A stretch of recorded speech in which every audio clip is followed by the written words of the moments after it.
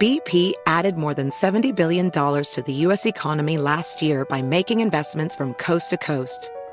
Investments like acquiring America's largest biogas producer, Archaea Energy, and starting up new infrastructure in the Gulf of Mexico.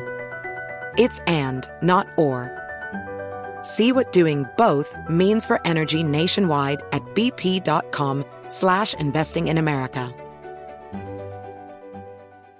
Hi, it's Gabby Reese, and this podcast is powered by Laird Superfood. It was created in our kitchen by my husband, big wave surfer Laird Hamilton, and it all started with a simple idea. What began as Laird's secret for long-lasting energy on the waves is now Laird Superfood, offering a full range of delicious plant-based creamers, coffee, greens, and more. Visit lairdsuperfood.com and use the code GABBY2024 and save 20% on your first order. Welcome back to Dealing Together. First caller? I bought 3 sweaters to get the 4th free. Oh, you got fleeced. Next caller? I traded my old Samsung at AT&T for a new Samsung Galaxy S24 Plus and chose my plan. That's not a bad deal. It is not. Our best smartphone deals. Your choice of plan. Learn how to get the new Samsung Galaxy S24 Plus with Galaxy AI on us with eligible trade-in. AT&T. Connecting changes everything. Offers vary by device. Subject to change. S24 plus 256GB offer available for a limited time. Terms and restrictions apply. See att.com/Samsung for details.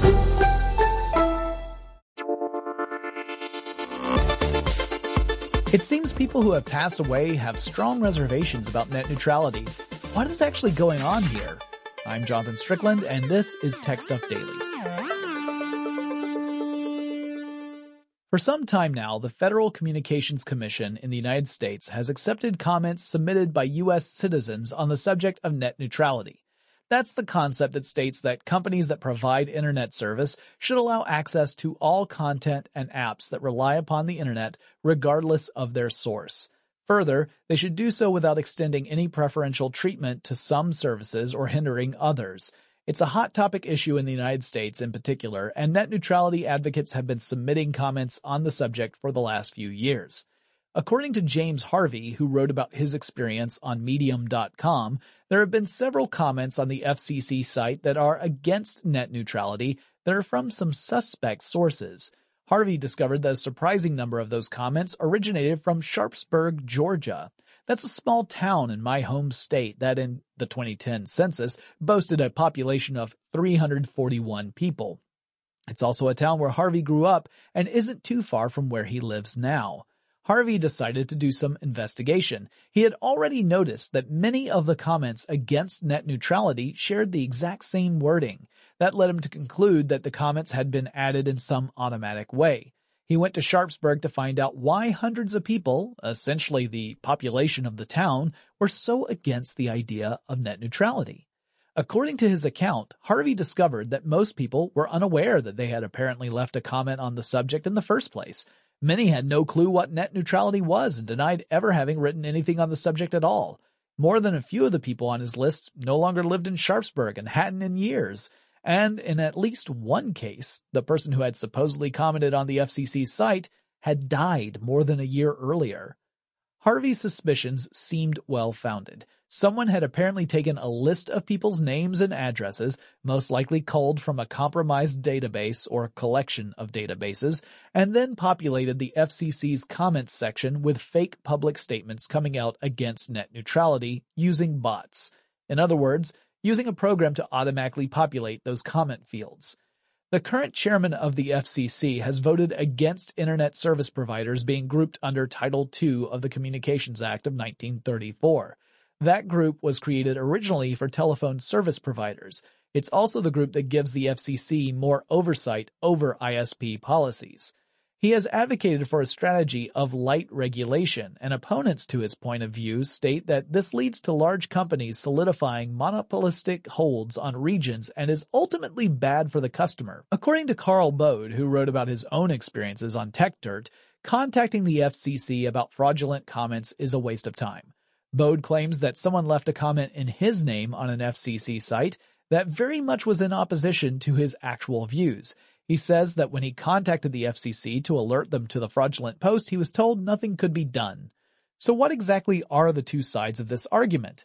Let's take the pro stance first. Net neutrality is supposed to require everyone to offer up a level playing field on the internet. regardless of the service or device that's in use. Ideally, any person accessing the internet should be able to use or visit any legal site or service on the internet itself. The user's ISP would not block any legal content, nor would the ISP put some content on a fast track while purposefully throttling other content. That last bit is important. Many ISPs, such as Comcast, don't just provide access to the stuff that's on the internet.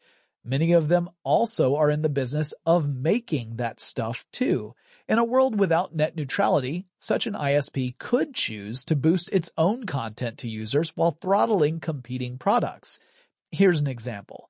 Without net neutrality, Comcast could choose to give its customers favorable access to its own on-demand video services while slowing down traffic from a competing service like Netflix or Hulu. Net neutrality advocates argue that this is an anti-competitive practice. Netflix doesn't have its own dedicated connections to customers. Its traffic has to travel across ISP infrastructure. It would be unfair, say the advocates, for a service dependent upon that infrastructure to find itself impeded purposefully. And since many regions in the United States have few options when it comes to ISPs, there's not much of a customer can do should their own ISP start engaging in that type of behavior. In an ideal world, customers could cancel a contract with one ISP and hire on another, one with a more fair approach to delivering content. But if you don't have any options open to you, you're stuck with whatever your ISP wants.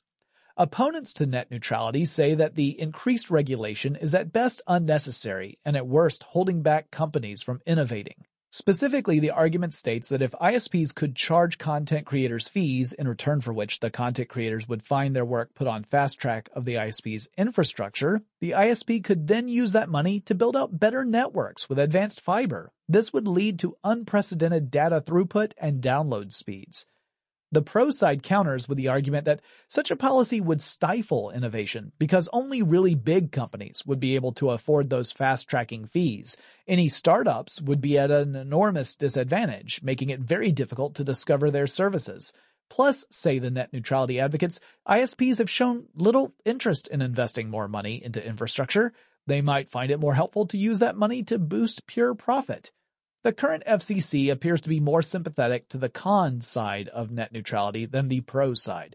That has led some people to suggest that the FCC has no incentive to take allegations of fraud seriously or to even acknowledge opposing viewpoints. Where this will lead remains to be seen.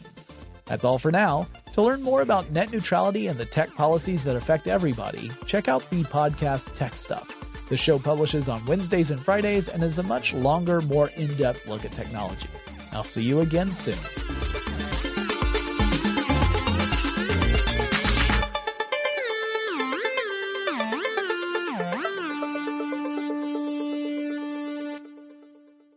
Allstate wants to remind fans that mayhem is everywhere, like when the tailgate party shows up at your house after the big win.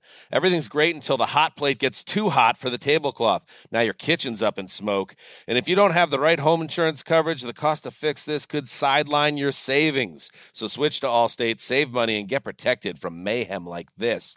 Not available in every state based on coverage selected, subject to terms, conditions, and availability. Savings vary. Does money stress you out? Let Facet flip your financial chaos into clarity. Finding Facet immediately put us at ease. Facet's innovative approach to financial planning ensures your money works as hard as you do, enabling members to experience the joys of having your finances in order. And that makes us Facet for life now, I guess.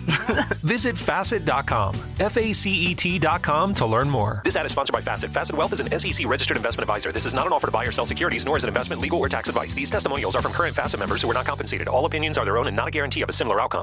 This is Tracy V. Wilson from Stuff You Missed in History class. The national sales event is on at your Toyota dealer, making now the perfect time to get a great deal on a dependable new car. Like a legendary Camry built for performance and available with all-wheel drive, you can count on your new Camry to get anywhere you need to go. Or check out an affordable and reliable Corolla with a trim for every lifestyle. From the hip sedan to the sporty hatchback, there's a Corolla built just for you. Check out more national sales event deals when you visit buyatoyota.com. Toyota, let's go places.